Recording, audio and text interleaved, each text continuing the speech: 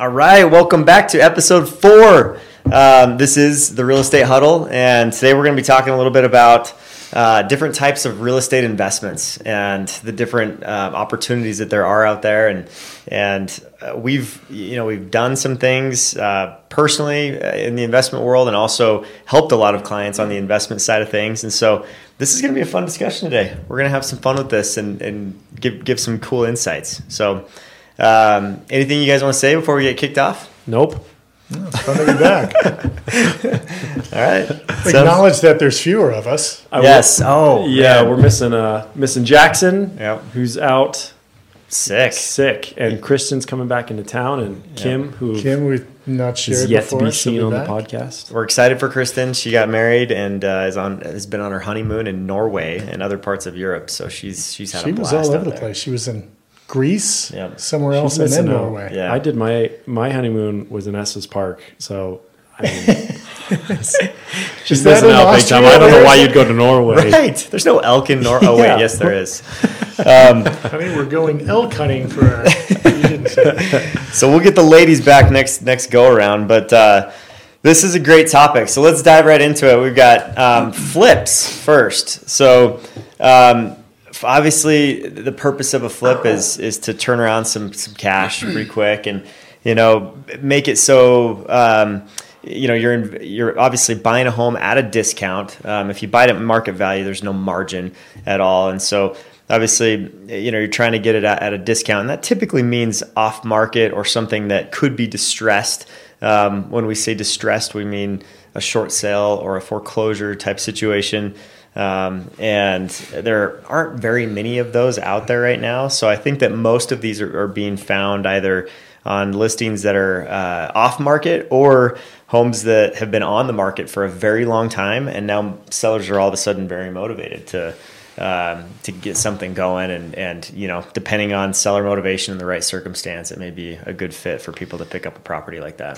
From my experience, the folks who do it well, they've been doing it a while. Yeah.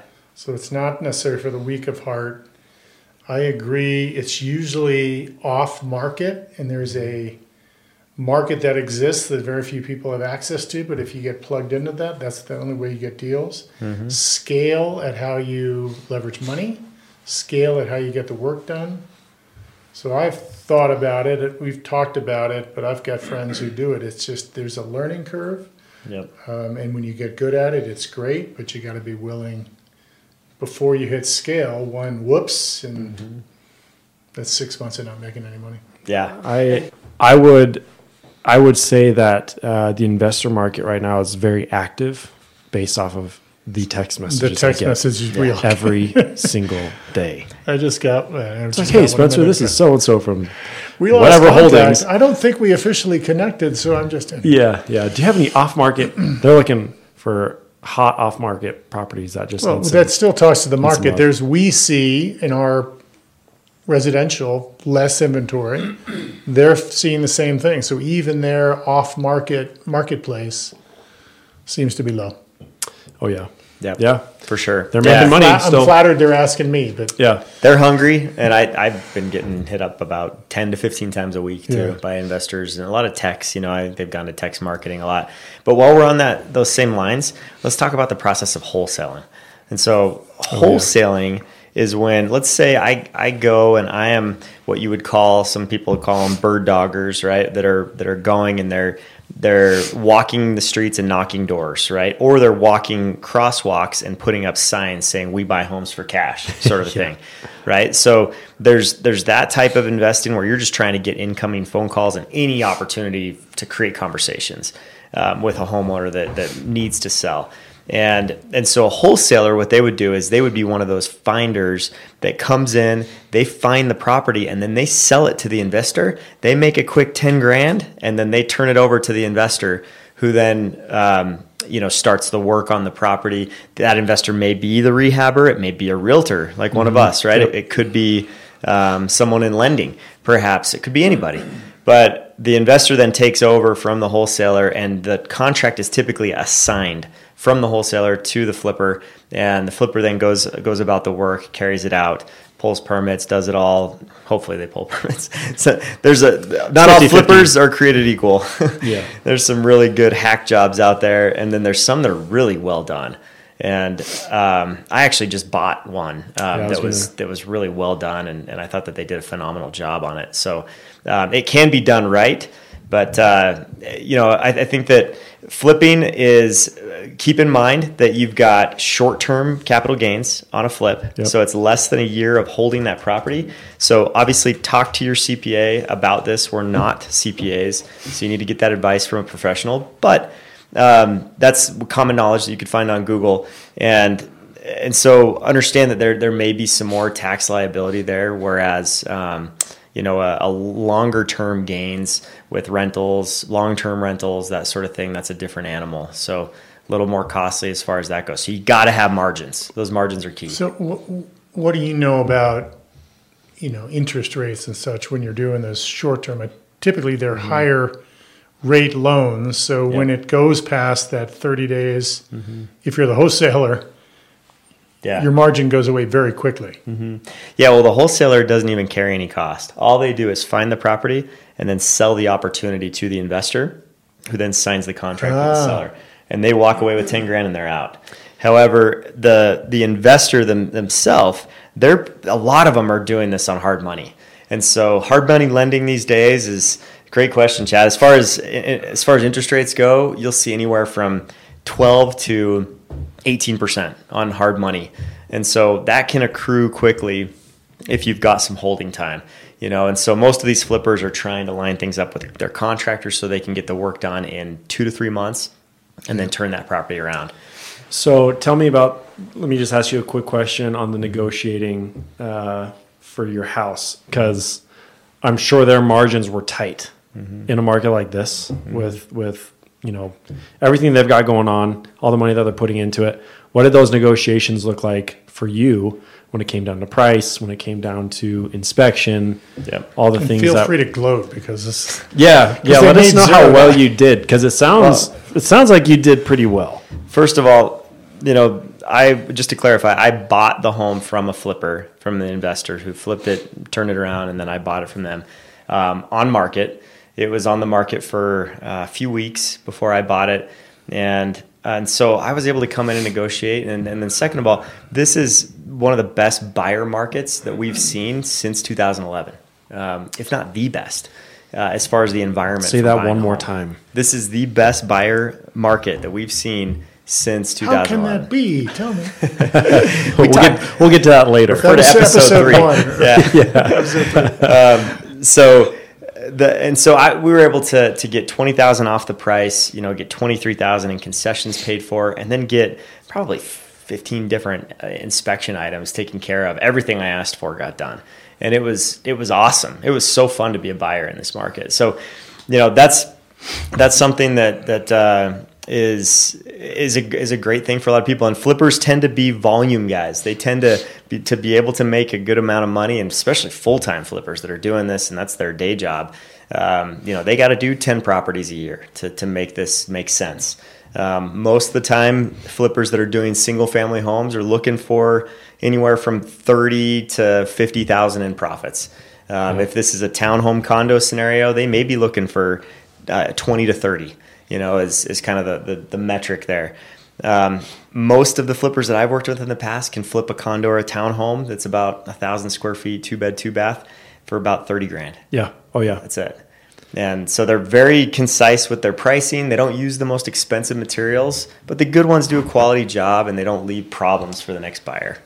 That's what I've seen. And the reason I asked that is just for the buyers out there to kind of understand what they're getting into. And you had a really good experience just because you're a really good agent. And I think when it really comes down to it, when you're working with flippers and you're working with investors that are, moving their inventory, they want to get it off fast, but they also want to meet their price points. They're numbers people for the most part, and they may run a tough negotiation. Luckily, in a market like this, where it is one of the best times to buy, I'll repeat it again, it's a little bit easier. But when we get into a different market, like we're coming into potentially this next year, those fix and flips which will look really nice and really appealing. You maybe may get a little bit harder to negotiate because it's not as easy for buyers. Yep. So, and flippers thrive in a market like this, the one that we're in. This 100%. Is actually a great market for flipping because inventory is at like kind of a middle level compared to where it's been the last 10 years. And so we've seen inventory creep up to about, recently we were at almost 5,500 homes. Now we're down to 4,400 with the holidays approaching. But 2 years ago, we were at 800 homes on the market during the spring. So flippers hated that environment because they couldn't find anything. And sellers just got wind that if they put their house on the market and breathed, they were going to get 20 offers. And that was a little bit true during that time. Nowadays, if you're cosmetically tired, you're sitting on the market. You're not selling. And so with flippers, they do a great job of coming in and having all the cosmetics taken care of because buyers buy on emotion and not logic. It's an emotional purchase. Oh yeah. And so that's why they do so well. So anything else on flipping, or should we move to the next one? Let's move to the next one. He just put his hands up, and we have 5 topics. That was one. So, we're running out of time quick here. Long-term rentals. Okay, so I would say I don't want to offend anyone, but I would say some of the savviest, wisest investors that I have ever worked with are in the long-term rental mindset, and they think long-term. Absolutely. And why is that so valuable? Long term? Yeah. Pay it down and it's cash flow every month. Yeah. 100%. You're building it. That's the best way to build wealth. But so there's generational wealth, that's an amazing way to do it. But just wealth and just your own wealth, the long term is always going to pay off better. Almost always. Should caveat that. Almost always better than the short term with real estate in particular. Well, I don't know. I've got kids older than you guys who are starting to think about this, and my son for one is always talking about passive income. But I met a guy for breakfast a few months ago, and this guy's all over the place. He's got a huge property management business that he kind of backed into because at one point he had 23 properties or something. But as he gets later in his life, his whole world is about taking all the equity he's built across 23 down, and he says now he owns 5 homes that are worth roughly $1 million a piece, that they cash flow every month, and he'll never need another dollar. Now, he's got lots of other dollars, but he's got it lined up. That's just the long term. You buy it, you hold it, throws off cash. Yeah, and that is so if anybody here, any of you are looking to make that kind of your future, please reach out to us. We have lenders specifically who have plans for that for each client, and that's. We told a story last episode 1, 2, or 3 with Jackson, who's not here, about very young people getting in the game with a 1-bedroom, 1-bath, paying down some debt, getting enough cash flow, buying the next one, 2-bedroom, 2-bath. Yep. And this kid is 23 years old, 24 years old. And that's where the long term comes into play is when you hold on to them. Obviously, the market ebbs and flows, but ultimately, real estate has a track record of gaining almost always. Yep. I think we've seen 1 or 2 markets in the history of the United States where we've declined severely in just property values and in people's money. What else would you advise on long terms versus short terms, Landon? I think understand. So it's a triple win, right? The triple win is cash flow, appreciation, and tax advantages. You get all 3 with a long-term rental every year, and it gets better every year as rents increase. And you pay principal down even more and you're paying less interest. It's a killer model to do really, really well in real estate. It's the best investment I've ever made. Not to put you on the spot, but you've now done it 3 years in a row? Yes, I've got 3 rentals. Yeah, I started in 2018, so kind of every other year. And that's been my goal, is to just continue to accumulate rental properties. And it's It's been awesome. You deal with some tenant issues every now and then, but the advantages way outweigh the thorn in your side. And if you have a great property manager, it's pretty much turnkey. There's not a whole lot to it. So highly, highly recommend it. And one thing to be aware of right now is you may not cash flow right now because interest rates are higher. And that's okay. Interest rates move, they fluctuate. So if you can't cash flow, right now and you're a couple $100 under, think of the net. Think of the after the tax savings, after you appreciate. Think of 1 year down the road. People are stopping, right, buying investments right now because they're scared of the high interest rate environment. It's not going to get easier next year. When interest rates come down, property values go up. And so understand that if you buy now, you have less competition. You can buy a great investment and be 1 more year ahead next year, even though you're a little bit negative on your cash flow right now. I think that's when new or brand new investors, they get a little freaked out, is when they start to see they're not gaining anything in that time or that season. Well, you say you're not cash flowing. You're just not positive cash flow. You're Correct. flowing lots of cash. You're just not paying but more when they than don't it see the costs. green necessarily for whatever season or time, Right. they start freaking out. But that's where the long-term, the difference between long-term investors and short-term investors is pretty significant in their mindset. Yep. And if you can have that long-term mindset, you'll be that millionaire that you want to be sooner than you think, quite No honestly, question. especially when you're, we can go into a whole other episode on how to invest your equity and how to invest whatever lump sum you have or whatever. And there's a few differences between long-term investors and short-term investors in that regard too, with capital as far as that goes. But There's also different ways. You're right. It's another episode. Different ways to invest in real estate to create passive returns without the headache of property management and outlays through investment vehicles. yeah. Anything else you think we should know on long-term? So there's a couple ways that you can manage a property by yourself, and there's a site called TurboTenant.com that's great. I mean, I use that for my first one. They do all the background checks for you, the credit checks. They do marketing for you on all the big platforms like Zillow, Rentals.com, and HotPads, Apartments.com. They have a big series of marketing materials that goes out to all of those and syndicates. And so I really liked using them. All I had to do was open the door for people, when I used TurboTenant. And then you can use legaltemplates.net is a great site to have a real estate lease, right? That you can create and just fill in the blanks on. And that's a great way to get started, and property managers have access to all this stuff and way more. And they have contractors for everything too. If you hire a property manager, it tends to be between 8 and 10% of the monthly revenue when you hire a property manager. So just be aware of that. Kind of want to, prepare for that cushion if that's your plan. But I managed the first one on my own. And then once I had multiple, then I turned it over to a property manager. And it does take a lot of the emotion out of it. And they handle things really well if you have a good one. But not all property managers are created equal too. So definitely good idea. Writing these things down.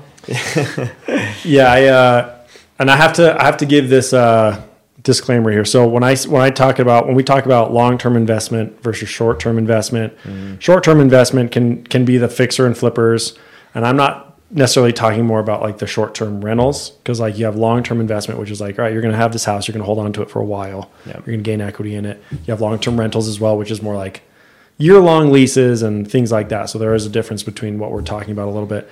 When it comes to short-term rentals, so we've talked about short-term like investments with the fix and flipping and things like that. What is the benefit of short-term renting?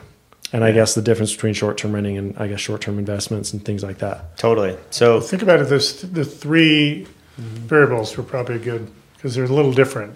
Cash flow, appreciation, tax benefits. Yep. Yeah. You still get all three. They're a little different with short term. Correct. And this kind of, like we said before, if you're worried about a little bit of negative cash flow right now with a long-term rental, Midterm rentals is actually a brand new thing that's come in. That is something that you should look at to see if that makes sense, because there's traveling nurses type rentals is what other people call them.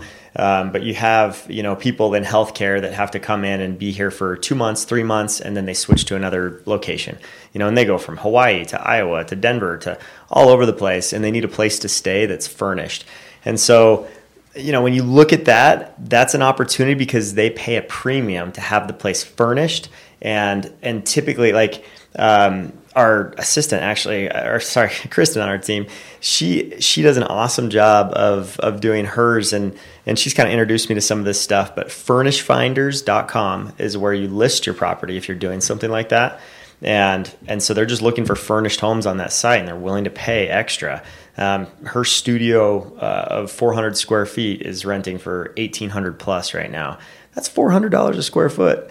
That's amazing. You can't do that on a long-term rental. So, that's a great way to avoid the cash flow issues. You just want to make sure you check into the HOA requirements, make sure you're not violating anything there, and then check into zoning. Just make sure you're all kosher as far as that goes.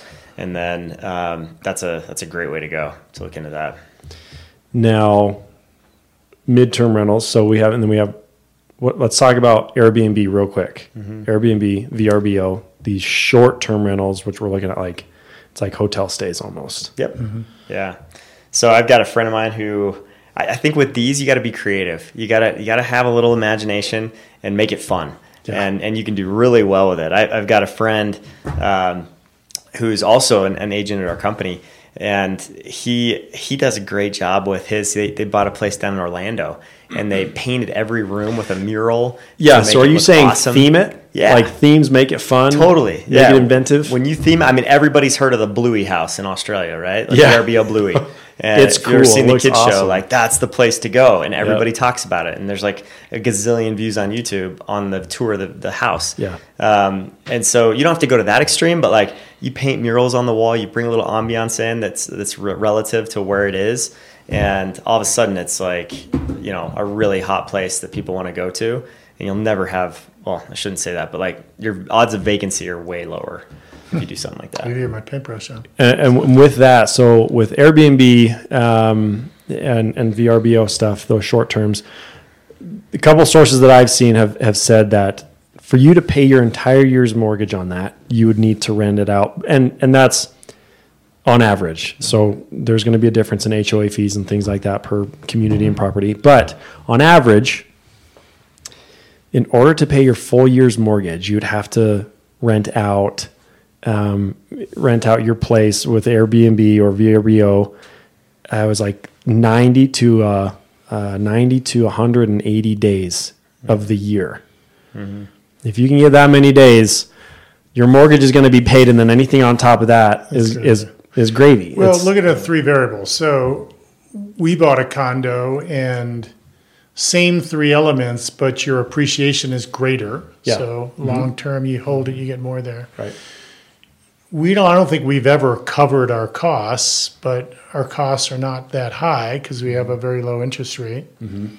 And then we pay someone, a property manager, where in the short-term rental space, it's not 8 to 12, it's more like 20 to 30% you pay, and you live off the peak seasons of the holidays, etc. Makes sense. And then mountain rentals, HOAs are really high. Yes. So you're not as little higher. But Summit County. Mm-hmm. But you keep the benefit in the off months, which is when we use it the most, to be up there in the summer. Yeah. In the fall. And cost is higher because there's cleaning fees. They have to come in and out, right, every single time. They've got a lot to do with all the turnover of managing that when someone's moving out every 3 to 10 days. So whenever we're in Airbnb, Jay and I always, I don't know if you can filter it, but we're always looking at the cleaning fee. Yeah.